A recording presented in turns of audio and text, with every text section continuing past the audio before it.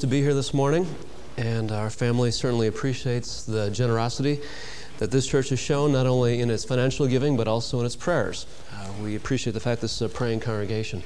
We certainly look forward today to being with you, worshiping with you, but also sharing in the Sunday school time maybe some specifics about the work in Thailand.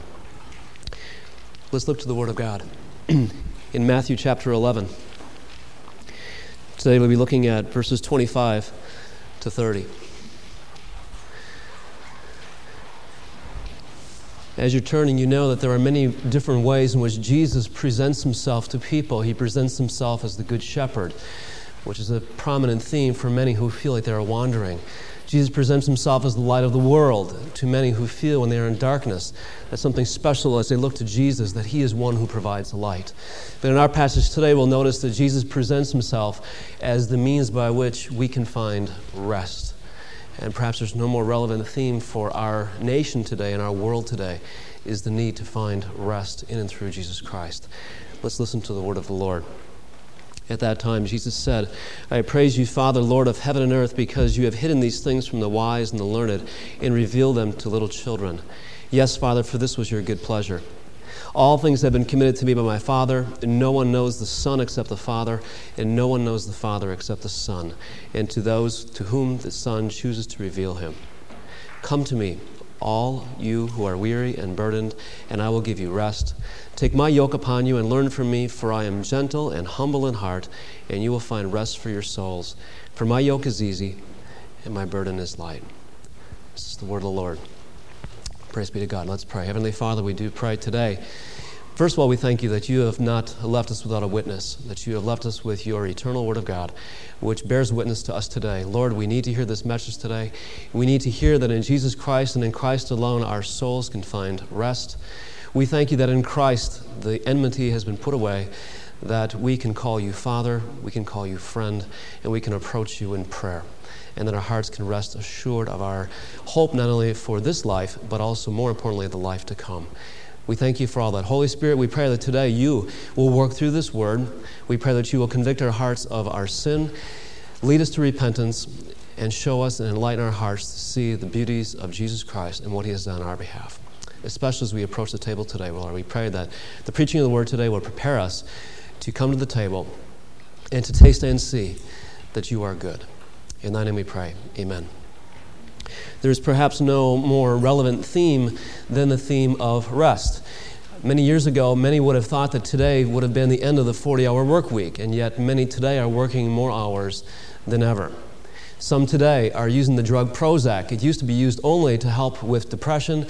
Today, some are using Prozac actually to help you become a more outgoing person because you're feeling uncomfortable with your social skills.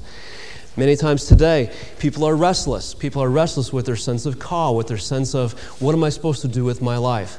We see it not only in the United States, we see it in Thailand. We see many who live in a land that has been blessed with national peace, having no peace, having no rest. And Jesus today comes and he shows that first of all, our hearts are restless. If you're making an outline, the first thing we'll look at is the restlessness of our hearts. Secondly, Jesus Christ will present himself as the one who gives rest. And thirdly, our passage will teach us how we can live at rest on a day-to-day basis. First of all, our passage is very clear about the restlessness of our hearts. If Jesus did not know that our hearts were restless, he would not make this universal invitation for people to come and find rest if that was not a presenting problem of our hearts. Where does this restlessness come from? Well, if you look at the waves of a sea, you know the waves of a sea which continue to lap against the shore come from two things. There's the pull of the moon and the gravitational pull of the Earth's core. And those two opposite pulls make the waves to keep lapping. If you go to the ocean, there's no stop to the lapping of the waves. They're restless because of those two opposite pulls. But you also know that in the redemptive story of the word of the Lord, we know that in Genesis, when Adam and Eve were created, they were created to hear only one voice, the voice of God. There was only one allegiance. There was only one trust. And as long as they stayed in that relationship, their hearts were at peace. But as soon as Satan entered the garden, a new voice came in, a new opportunity for a new source of trust, a new source of opportunity for a new allegiance.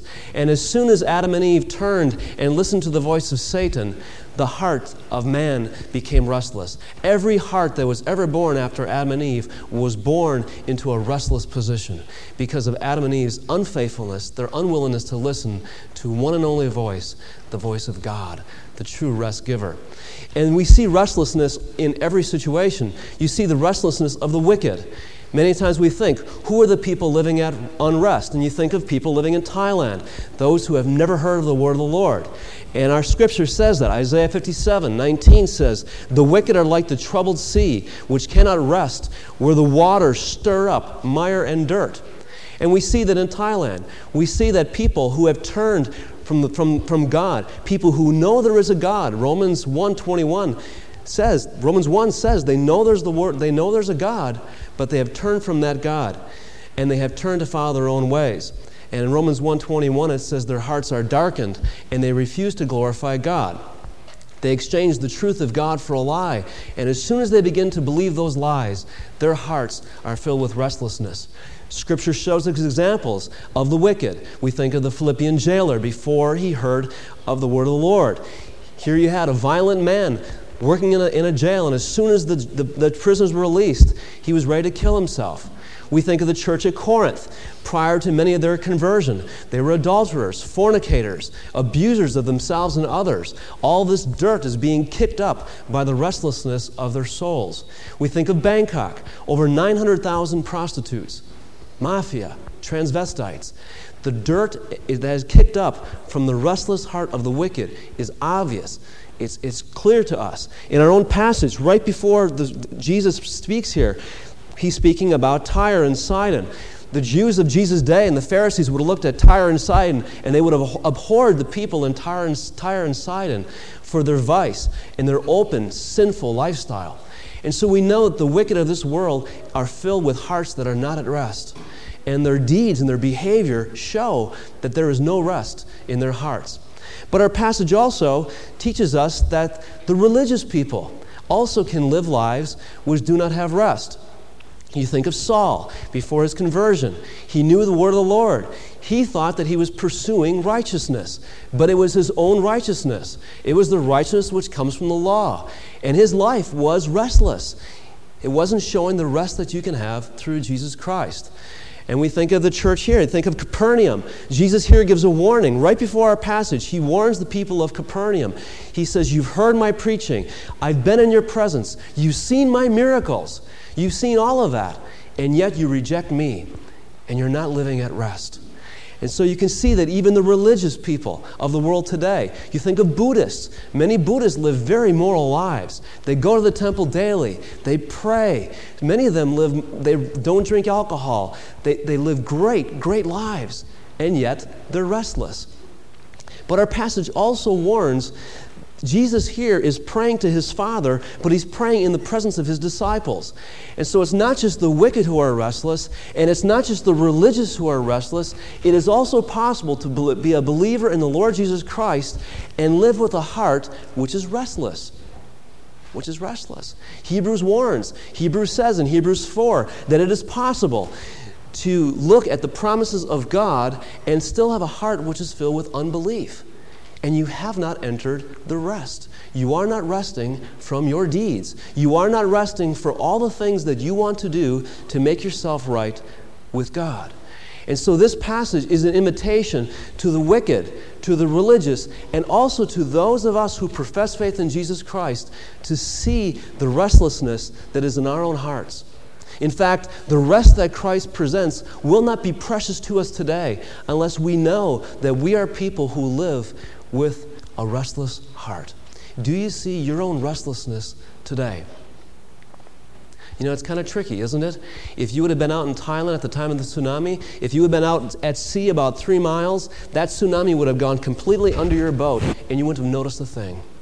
That tsunami, which was able to kill over 200,000 people, would have passed right underneath your boat and you never would have noticed that all that restlessness was below you. it's really the same also for our lives. Many of us are living with a tsunami-like restlessness in our hearts that today we might think we can control either by good works or by trying harder, but it's a restlessness that if we're not careful, it can destroy us.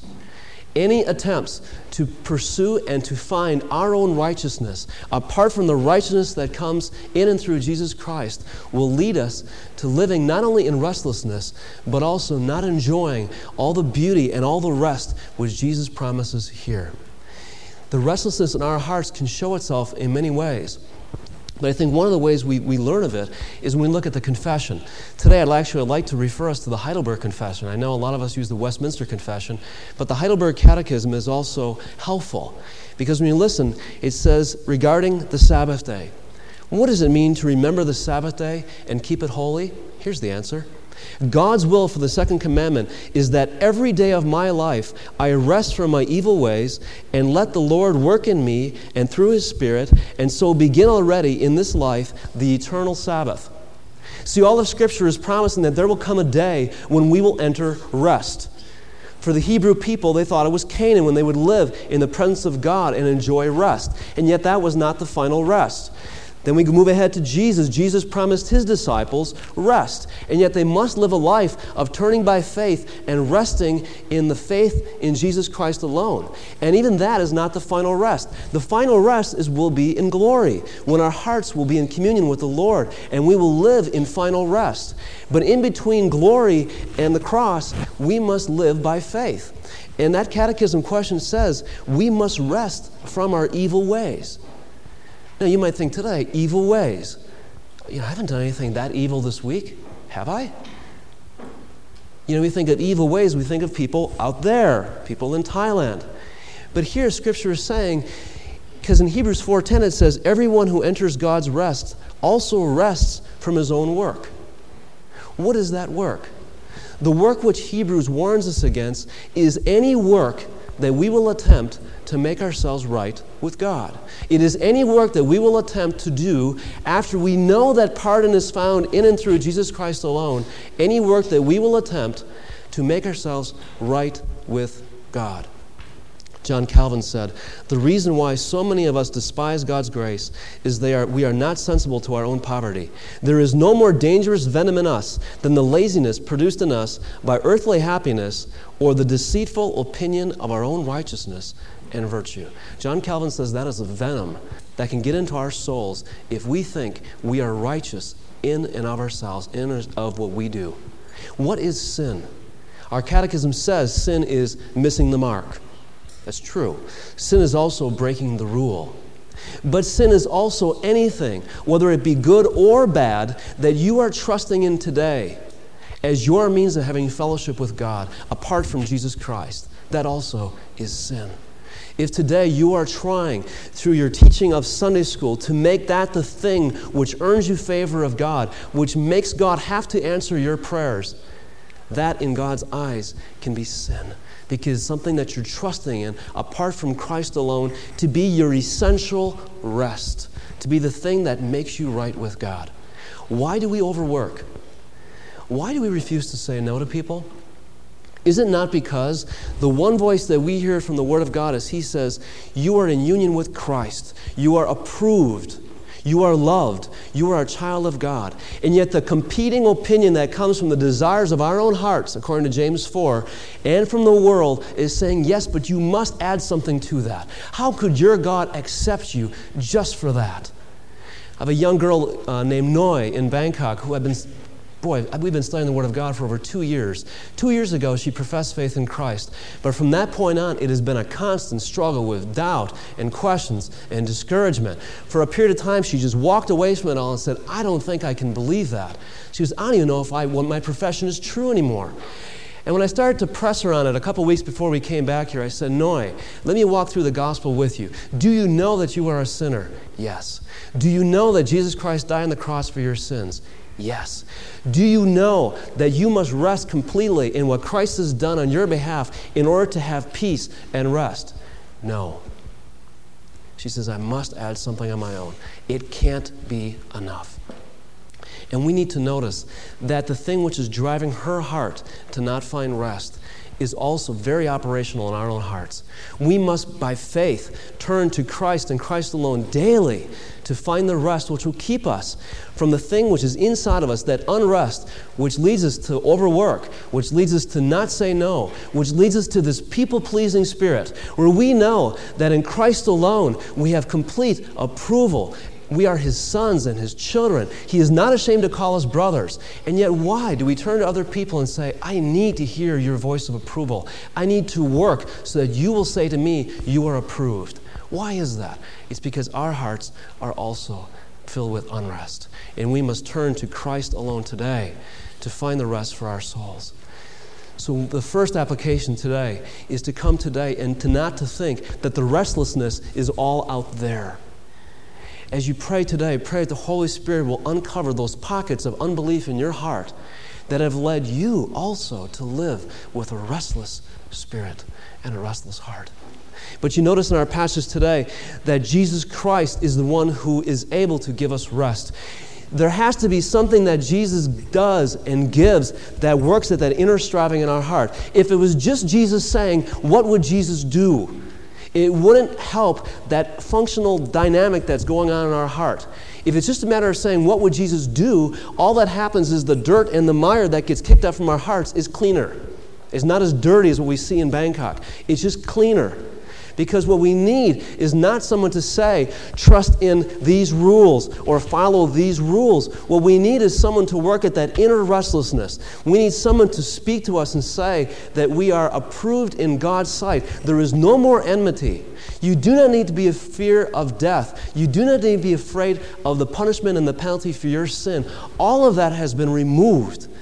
And that is what Christ speaks to us today. Christ says in this passage, come to me, all of you who are weary, all of you. Because Christ knows that the world cannot bring that rest. If you are yoked to sin, sin always makes false promises. Sin always is a false trust. It cannot bring rest. The Pharisees would have said, been yoked to the Torah. Come, be a disciple of the Pharisee and be yoked to the Torah. But the Torah, the law, cannot bring the rest which Christ can bring. Buddhism says all of life is restlessness. They're very clear about that. And they have 4 noble truths. And those 4 noble truths teach that all of life is restlessness. But the 4th noble truth is an 8-fold path. Because Buddha said, don't come to me. I will not give you the rest. I will teach you how to find the rest. You must get up and you must follow it. Here's the 8-fold path on how you're going to find rest. And if you are yoked to anything in the world, or you are yoked to any law, or you are yoked to any system of following a law, there is no rest. That's why you notice in this passage, there's 2 things we notice about the rest that is found in Christ. First of all, it's given by God by grace. Look at verses 25 to 28. This is a hard saying of Christ. It says, you have hidden, you have revealed. In other words, no one will find this rest that is found in Christ alone unless God gives them the spiritual eyes and ears to see and hear it. No one will find it. It is a God-given ability to see that in Christ there is rest. To see that in Christ the enmity between you and God is taken away. It's a God-given ability to know that your sin separates you from God. It is a God-given ability to know that all the restlessness in your heart isn't a problem of geography or circumstance or relationships. Fundamentally, it's a problem that you are not right with God, or you're not living right now at right with your relationship with Jesus Christ. That is a God-given ability. And here it says that God, it's an invitation to the world to come and find rest, and yet we know that it will only be given by God, and only some will see it. The bad news is that you can't do it on your own. You can't make this rest happen in your soul by yourself.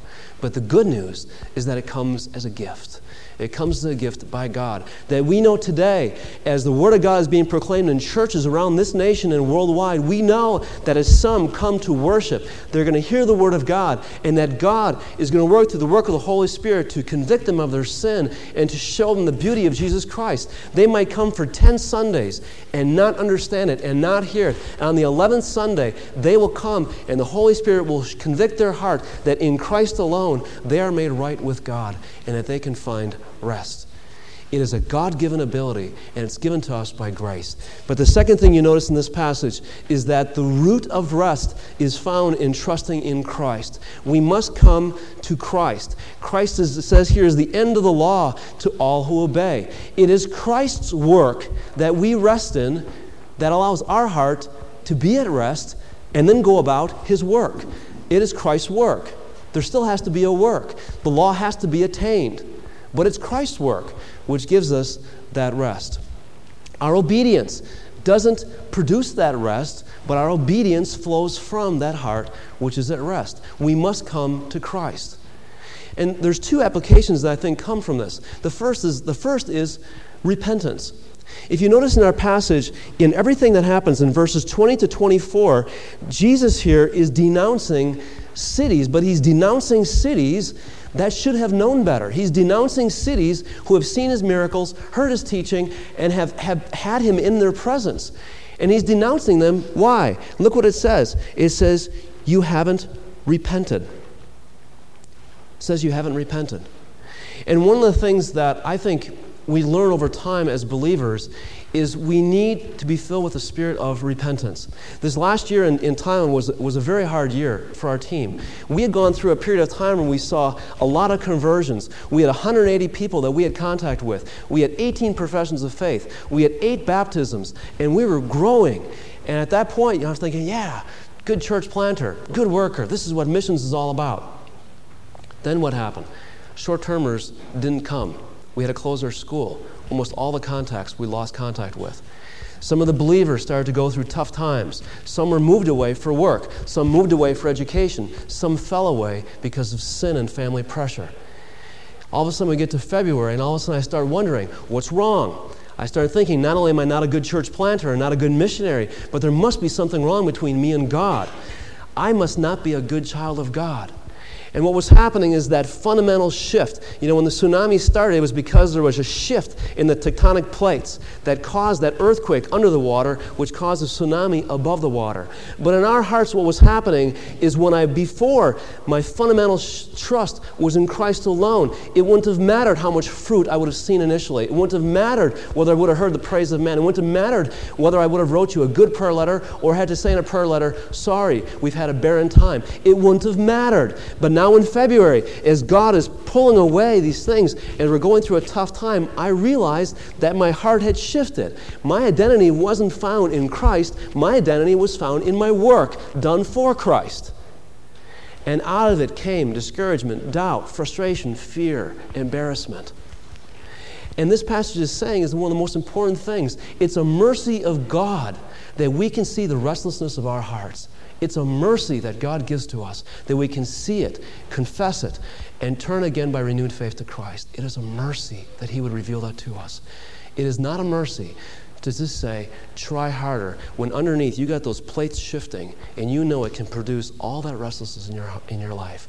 Our passage shows us the mercy that comes through Jesus Christ. But this passage also shows us that the most important thing you can work on today is not your work for Christ, but it's growing in your understanding, in your identity in Christ. The most fundamental thing you can work on and pray for and strive towards and worship towards is growing in your identity in Christ. Because that identity in Christ, as we come and partake of the table today, we're going to taste and see that identity that we have in Christ is true. God is faithful to His promises. He will never reject His people. We must be filled with repentance, but we must be people who are growing in understanding of our identity in Christ. That is how we will maintain that sense of rest that we will find in Christ. But how do we live at rest? Does our passage give us any suggestions on how to live at rest? I think it does. The first suggestion, actually it's not even a suggestion, it's a command, is come to me. We must come to Christ. Coming to Christ means what? It means believing in Christ, but it also means trusting in Christ. That believing and trusting is what we would call faith. We must turn by faith to Christ. The Heidelberg Confession, question answer 21, what is true faith? True faith is the deep-rooted assurance created in me by the Holy Spirit through the gospel that out of sheer grace earned for us by Christ, not only others, but I too have had my sins forgiven, have been made forever right with God, and have been granted salvation. Jesus Christ invites us to come to Him today, especially as we come to the table, to come and to have our faith renewed. Saving faith is a gift from God. Renewal of faith is also a gift of God as we pray for the Holy Spirit to work in and through our lives. But you must come. You must come. Today as we have the table, as you are preparing your hearts to come to the table, you must repent of your sin, but you must come. You must not think that there is something that is so heinous in your life that would keep you from the table. Christ's blood, His pardon, His righteousness is for all. Whether you're sitting here in a North American lifestyle or whether you're a mafia member in Bangkok, the pardon is the same. The invitation is the same. But you must come. You must come and taste and see that the Lord is good. Secondly, you notice in our passage, He says, take my yoke and learn from me. Taking the yoke in the days of Jesus would have meant becoming a disciple of. And so when Jesus says here, you must not only come, but you must take my yoke, it means you must take His yoke upon yourself and you must learn from Him. You must become His disciple. And you notice that there's two things that this does for us, which is far better than being yoked to the law or far better than being yoked to Buddhism. What happens is when you become yoked to Christ, what do you see? The first thing you see is the depth of your sin. Because when Jesus would say, don't commit adultery, the Pharisees would think that as long as you didn't sleep with someone, you didn't commit adultery. The Buddhists would think that, yeah, maybe I can commit adultery with a minor wife, but as long as I do good in other areas, my good deeds will outweigh my bad deeds. So it's really not that big of a deal. But when you are yoked to Christ and you become you're living in union with Christ and you're His disciple, you realize that don't commit adultery is also every lustful look. It's every time that you are more emotionally attached to somebody else other than your spouse. It's every time you get on that website and you check out the pornographic website. It's every time, even if you're single, that someone else has gotten, that you could be looking lustfully when you are in union with Christ, who is your bride. Who's your groom? Who's your groom? That's why being yoked to Christ is actually going to show us more and more the depth of our sin. If you're yoked to anything else, you will rationalize your sin, you'll look away from your sin, you'll compare your sin to others and think, I'm not so bad. But being yoked to Christ is going to show us a depth of our sin that we never saw before. But being yoked to Christ is also going to show you the greatness of His love. Because when you're yoked to Christ, you're going to realize that Christ put on the yoke of the law for you.